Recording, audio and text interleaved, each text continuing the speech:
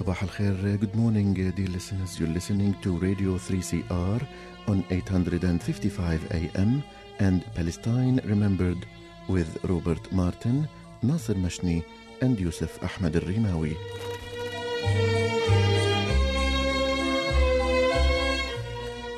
Palestine Remembered is Australia's only English-language radio program that is totally dedicated to Palestine. We'd like to welcome those listening on 855 and those that will join us on podcast at 3cr.org.au.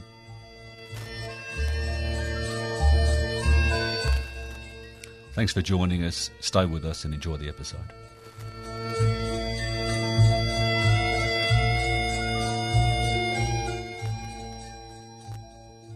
Good morning, Yusuf. Good morning, Nasser. Good morning, listeners.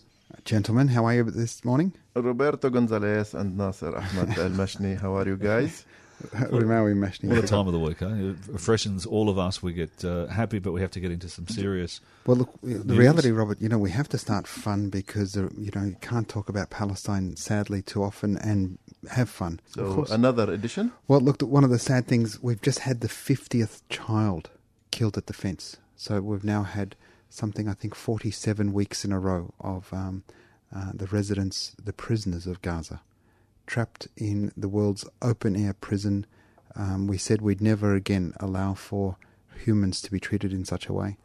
After the Holocaust, after Rwanda, and what we're seeing now in Gaza, the perpetuation of siege, the ceasing of power supplies, the destruction of infrastructure, the unemployment, the UN saying Gaza is going to be unlivable 2020. 95% of the water is saline, it's too salty to drink. The rise in infant mortality, the unemployment rate, the just disaster, the catastrophe that is Gaza. Pretty much all parameters are on the wrong side. It's in many years from now, people will talk back and say, people will look back and say, how were we silent? How did we allow that? How do we allow it? So we're coming up to 1 year. The people of Gaza remain defiant, resilient, and will not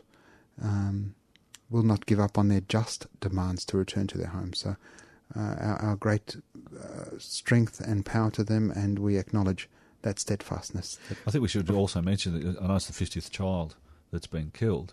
There's been hundreds and thousands of people injured, and so unfortunately there's going to be a number more die due to their injuries. The figures are horrifying. We're talking about more than 24,000 injuries and nearly 200 shaheeds. 250 people who were brutally killed. And let me just here provide a little bit of context. The beginning of the Great Return March took place on the 30th of March 2018 on the anniversary of Yawm al-Ard, the Land Day. Land Day is a Palestinian national, very important day that is celebrated by all Palestinians and has been since 1976. So we might talk about the importance of the Land Day later, but they chose this symbolic day on the calendar to start their great march to return. And people might not know when we talk about Gaza is that the majority of the population of Gaza are actually refugees. They are not the people of Gaza. They fled to Gaza from areas in proper Palestine. This is Jaffa, Ramle, Led, and the surrounding, Majd al-Asqalan, etc. And then they became refugees in Gaza. But this second or third or maybe fourth generation refugees decided 71 years after Nakba that, the time has come for us to just return peacefully, I'll say it 3 times, peacefully towards our homes. And they did that. The first week was on the 30th of March last year. And every Friday there has been, without any interruption, there has been a march. But how did Israel react to that, Nasser? With brutal force. I mean, just crazy, scary force. Whether in the first instance they raised mounds to give their snipers elevated shooting positions onto unarmed civilians. Do you remember the picture of the first weeks where they were? I mean, it's really, really sickening when you consider that the weaponry they're using on civilians, We've seen pictures of kids with their legs blown off, just the type of bullets used. Just horrific weaponry. And, the reality of the Israeli military complex is, this is part of their marketing campaign, that all of their weaponry is battle-tested. And when they say battle-tested, it means they've killed Palestinian men, women and children. And this is good stuff. You can use it on your own populace. Imagine a presentation in war-related market, where you turn up for the meeting and you say good morning and you have your coffee and then you start your presentation, and your figures is that we have tested weapons and these are the figures, and we have seen the efficacy of this weaponry is so, is better than the American stuff, better than the Chinese stuff, better than the Russian stuff. You get to sell more. We might be a little bit more expensive, but our stuff works. It's worth it. I mean, you can only imagine what the sales pitch is like in the PowerPoint. So we are the laboratory, the human laboratory. For the occupation. And just before we leave Gaza, we should also mention that all of these people have been killed. There hasn't been a soldier charged with anything. If anything, they've been charged by becoming a national hero. And it's celebrated instead of charged. I also want to mention some of the people who we lost. We know the Palestinian paramedic Razan Najjar. Yes, thank you, Nasser. Razan Najjar. 22-year-old volunteer who went with her white lab coat and was targeted. And according even to CNN, there was a report that there was no reason whatsoever. And the New York Times, And the New York Times, that there's no reason whatsoever for the Israelis to think that Razan posed any form of threat. She's not the only one, though. There's hundreds of journalists. Of course, every soul we lost is an important and is worth. But I wanted to mention particularly Razan, because she was not just because she was a female or just a volunteer trying purely innocent paramedic. Also, we lost children, we lost elderly men and women. Basically, the Palestinian spectrum, the Palestinian social spectrum, every representative was a victim in this, not only the Great March return, but just another wave of brutality by Israel. Israel is reminding the world that it exists. When Israel says that we have the right to exist, I think what they mean is that this is our existence. We inflict more pain and horror on the defenseless, peaceful protesters. And the rest of the world allowed to happen, including our government, which is embarrassing. And we shouldn't forget Ibrahim Abu Thayra. Ibrahim. And this is a Palestinian man who double amputee in a wheelchair. Yes. Who wheeled himself to the fence. They even shot him. Yeah. I mean, what threat is a double amputee in a wheelchair to the nuclear-armed state of Israel? With just a flag. I think the soldier who decided to kill Ibrahim was intimidated by the power that Ibrahim held. This strength that, morality, the power that this double amputee with a flag, he overpowered the soldier that was armed to the teeth. And I think that intimidated him and shows the impotence of his the power disparity. And made him go crazy and, just decided... Who knows? There's no way this guy can go away and be a normal person. I can't imagine you can shoot somebody in a wheelchair with no legs and go home and... You can't sleep at night. I mean, a normal person couldn't possibly. No. Even if you do that for a few years, eventually it will hit you back. Anyway. I want to just say that Ibrahim became a double amputee because of Israel. Of course. Not because of a car accident. No. So there was the 2014 war or 2009, I don't remember. And he lost his both legs because of the Israeli hostility on Gaza. So we'll definitely go back to... Well, we'll do it. We'll speak to some people from Gaza March 30 for the anniversary. But whilst that's happening in Gaza, the reality is the ongoing Nakba is occurring around the rest of historic Palestine. And just this week, Mustafa al-Harraf, this is a Palestinian journalist. He does some work... consultancy work and some photographic work for a Turkish news agency in Jerusalem. He was born in Jerusalem, left for a little while, came back as a 12-year-old. His dad was born there. He's married a Jerusalemite himself. He's got a daughter. For 20 years, the Ministry of the Interior of Israel has been denying his citizenship, won't give him residency, not citizenship. Recently they arrested him. They want to deport him to Jordan, where he doesn't have any family or any connections. So he's appealed again, so we can only hope that that Mustafa eventually finds some justice and is granted a residency permit. This is for, the sad reality is he celebrates God on Friday.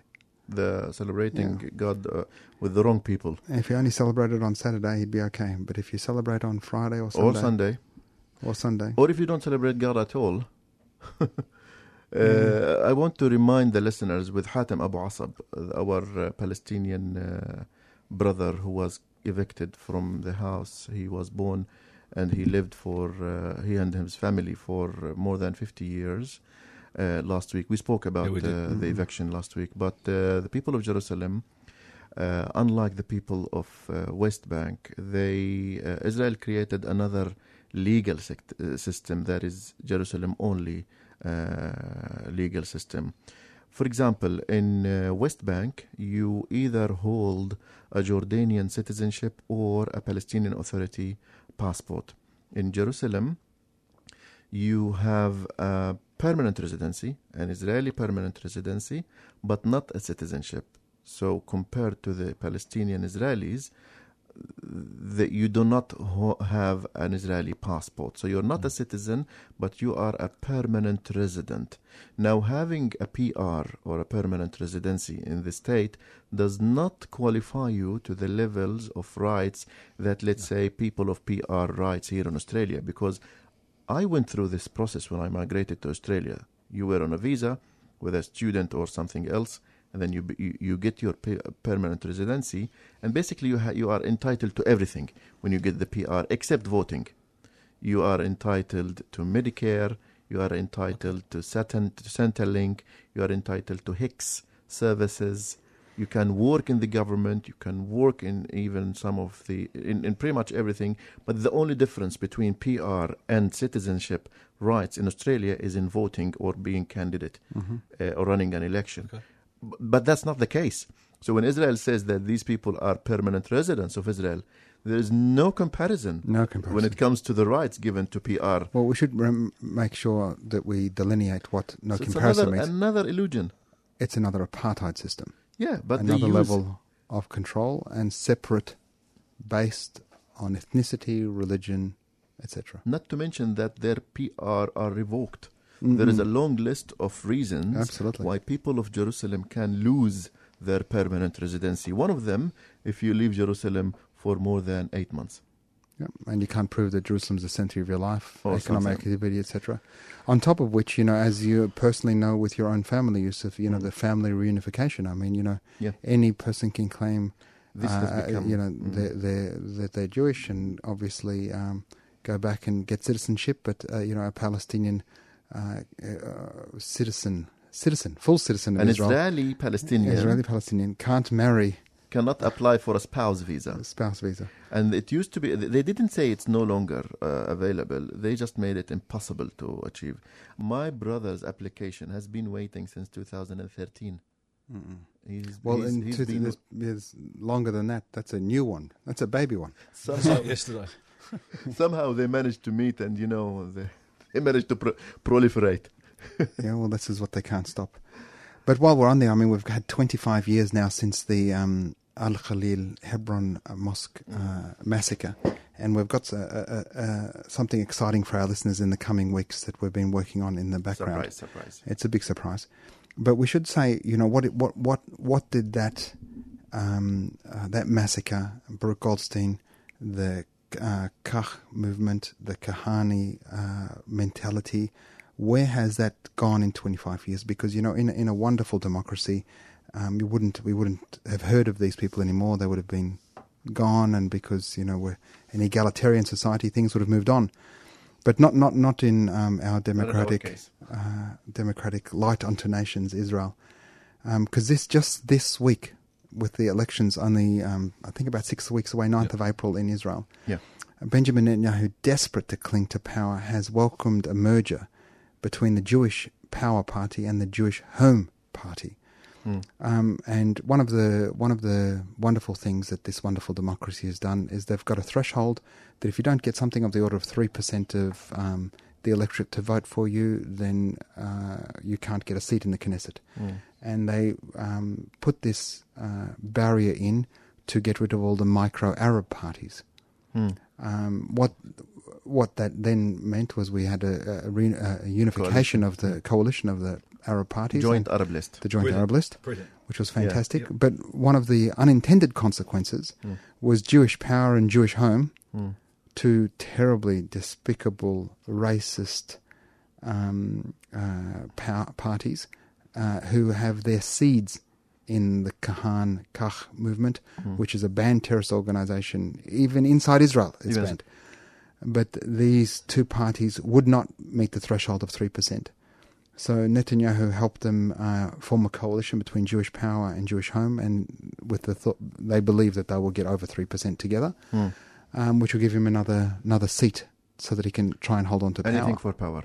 Speaking of the Jewish Power political party, the Otzma Yehudit leader Itamar Ben-Gvir, he hangs in his wall, in his living room, a picture of the Jewish terrorist Baruch Goldstein. Now, this is according to an Israeli journalist who did an interview inside his house, and he saw this portrait of not only Baruch Goldstein, but also a picture of the Ibrahimi Mosque with the minaret is about to fall. And when he asked him, why are you putting the picture of Baruch Goldstein, he said, well, he was a great physician, he was a great doctor, so I'm looking at the medical part of the story. And the journalist said, well, what does this minaret that's about to fall got to do with his medical background? So this is the type of leaders that we might get in the cabinet. No, he's the true face of Zionism. Yeah. Let's not say that we might get. There's absolutely no question that this is Netanyahu's mindset. No question Benny Gantz. No question Lieberman. No question Peled. No question all of the very right-wing fascist Israeli government. I mean, when we talk about this Jewish Power, AIPAC, which is the America-Israel Public Affairs Committee, which is arguably the most powerful lobby group in America, they call Jewish Power reprehensible. Yeah. Even AIPAC calls them bad. Now, so you move to that point and you go, okay, what about locally? The Zionist Federation of Australia went to an extent to release their own press release denouncing it. You know, they were very political in saying, you know, we're confident that the Israeli electorate and the Knesset will take all the steps necessary to preserve Israel's Jewish and democratic character. I mean, I really love the Jewish and democratic character because as we, you know, invented the word trilemma that The Economist has even taken up, the biggest challenge they always have is, you know, they want to be Jewish, they want the land, and they want to be democratic. And they can have two of the three. They can't have all three. No. I mean, it's Jewish and land, but you're not democratic. Jewish, democratic, but you can't have all the land. And you can have the land and be democratic, but guess what? It ain't Jewish, baby. It's going to be binational. Binational. So, I mean, some of the stuff, and even in America, Yusuf and Robert, we've got members of the Senate saying, if these guys get into power, they can't even come to the country. They can't get visas into America. But nevertheless, and arguably, you would say, if members of a ruling coalition government, proscribed terrorists, can't get are on a no-fly list, can't get into the country of America, how could the country of America even speak to that government? Under less pretense, they marginalized Hamas. Under less pretense, they laid siege to Gaza. Under less pretense, they've killed thousands of Palestinians seeking to peacefully return home. Under less pretense, you know, Gaza is 1,000 years behind the rest of the world. Tell me more about double standards. Why the double standards and the duplicity? The hypocrisy is just unfathomable. So this is the type of people that Netanyahu is trying to make coalitions with. But on one final note before we move on to another topic, I followed a bit of a debate online about the legacy of Baruch Goldstein on Facebook, and I was interested. But and when I say debate, I mean within the some members of the Jewish community of Australia. Some of them were brave enough to denounce and to condemn this person. Others were trying to basically, that gives oxygen to the wrong people. And but my question, if you really are against the legacy of Baruch Goldstein, why cannot his party be incriminated? Like in Italy, they incriminate the glorifying of Mussolini. Like in Germany, they incriminate the glorification, if this is the noun, glorifying or yeah, absolutely, of Hitler. Why can't Israel incriminate and or make it illegal for people to publicly call Baruch Goldstein a hero? How can they not do that? They haven't. But this is my question, and I think they owe us an answer. They get a big congregation up there around his monument every year. I mean, he's a celebrated human being, and he killed 29 people in a mosque. When he should be barbaric, incriminated. Well, no, he should be absolutely put in the same terrible crap basket of all these other mass murderers, He's an evil human being. So like you said, Nasser, we're preparing a bit of a surprise on the occasion of the anniversary of Ibrahimi Mosque massacre, but maybe next year or the week after. So we are heading towards the 72nd anniversary of Nakba. It's going to be in May this year. And one of my guests in the Arabic program, I am from there, I came to know that this person who lives in Haifa, Palestinian living in Haifa, he organizes visits to the villages that we were driven out from, and to the towns and to the cities.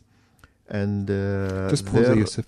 We should say Salman Abu Sitta, a fantastic Palestinian geographer, historian and geographer, yeah, has mapped all of those villages, the 500 plus villages that were ethnically cleansed at the time of the Nakba, where up to 800,000 Palestinians were driven from their homes.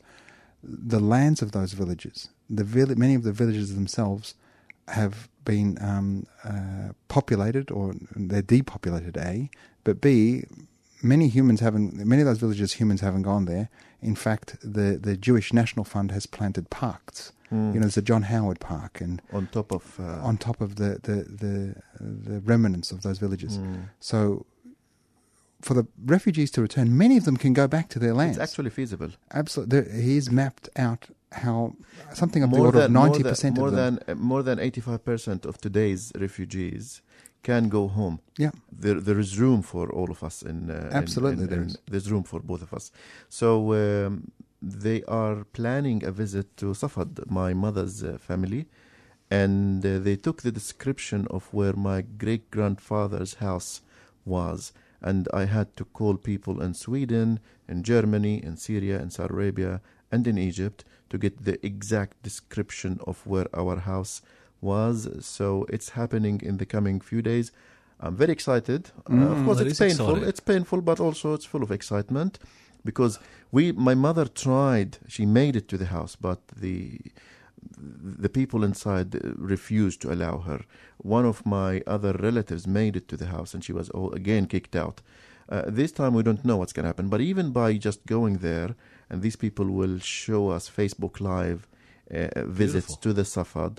And so there will be many members of my family in 4 or 5 countries online on Facebook Live, looking or waiting for this historic moment to take place. Hopefully it will happen, and I'm finding it difficult to talk about it. But God willing, one day, you, Yusuf, or one of your descendants, we will go back and take our home back. And even though that we are one of the 15%, our family is not the mainstream Palestinian refugees whose houses are still available or not inhabited. by Jewish migrants. In our case, it is inhabited by Jewish migrants, and we know they are from. We know which. We'll give details later. So this is happening. Looking forward to it, and the Palestinians will have to continue searching for their homes. We've spoken to Zaina. We've spoken to Shams. We've spoken to. We were lucky enough and honored to have listened to stories where the second or third or fourth generation returns and tries to find the footsteps of their grandparents. So one more thread to Nakba, but looking forward to it. And the Nakba's ongoing, obviously. It hasn't finished, and it's continue on today, tomorrow, until the world steps up. Yes, it's not a one-off tragedy that hit the region, and now we're living in the aftermath. There is a reminder of the ongoing Nakba, whether in occupied Palestinian territories in West Bank, in the besieged Gaza, in the ethnically cleansed Jerusalem, in the marginalized 48 areas, in the necklace countries around Palestine. And there are always initiatives. Like, for example, in Jordan, as we speak, they are planning to have the biggest mural where they will call it the Jidariyat al-Auda, the mural of return in Jordan. In Palestinian camps in Jordan, they were bringing hundreds of Palestinian children who will write their names and their hometowns and villages, and will reiterate the promise and that we shall return. Yeah, we shall return. So, some news from our village, from my village in Deir Dabuan in the West Bank. It's a suburb just outside, between Jerusalem and Ramallah. And for many Palestinians, Deir Dabuan is the Beverly Hills of the West Bank. And it's that way because of the expatriate... the expatriate community. So the population of Deir Dabuan is about 15,000 people during the summer. And during the winter, so during the Northern Hemisphere summer, during the other 9 months of the year, it's about 4,000 when all the expatriates go back. And they come back for weddings, and, there's a wedding every day.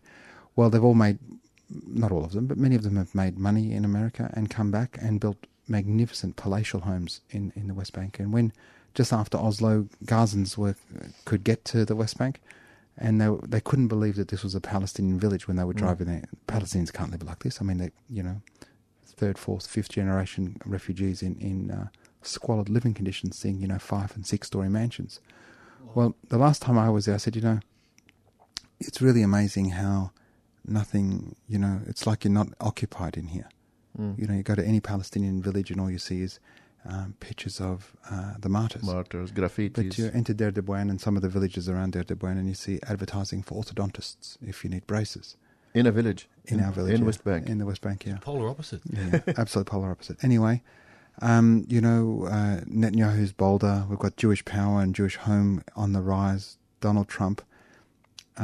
This month, in early February, in fact, last month, early February, some settlers from a nearby settlement, not that close, but they're not far, they're not long from coming, and I said to them, they'll be here, you're next, don't think just because you're quiet that they're not coming. They graffitied the mosque, which is seriously a beautiful mosque, an unbelievable mosque for a town. Yeah. Such is the wealth in the village. They graffitied the mosque, and when they were disturbed, they had poured kerosene on the mosque. So I think they were just very lucky that it didn't actually get burnt down. Oh. So this is in Deir Dabuan, not in the Aida camp. This is Deir Dabuan, which is, you go there and you think you're in California because the accents are all thick American. There's no safe place for Palestinians in Palestine. Nope. They'll probably be back then too. That's the worry, isn't it? No question. I mean, they've had half a house demolished, and so it's just a function of time. Nasser and Robert, I want to say thank you to one of our listeners, to all of our listeners, but in particular to Patrick from Poland, Krakow in Poland, who listens to our show religiously, and he's an academic and uses our show as a resource, Yusuf. Look, you don't want me to start ranting about how important... First the Economist, now an academic Poland, in Poland. Oh, my God. Patrick, we love you. Do tune in next Saturday, same time, 9:30 in the morning. Until then, this is Yusuf, Nasser, and Roberto Wishing you the best of times. time. And salam. Bye. Bye-bye.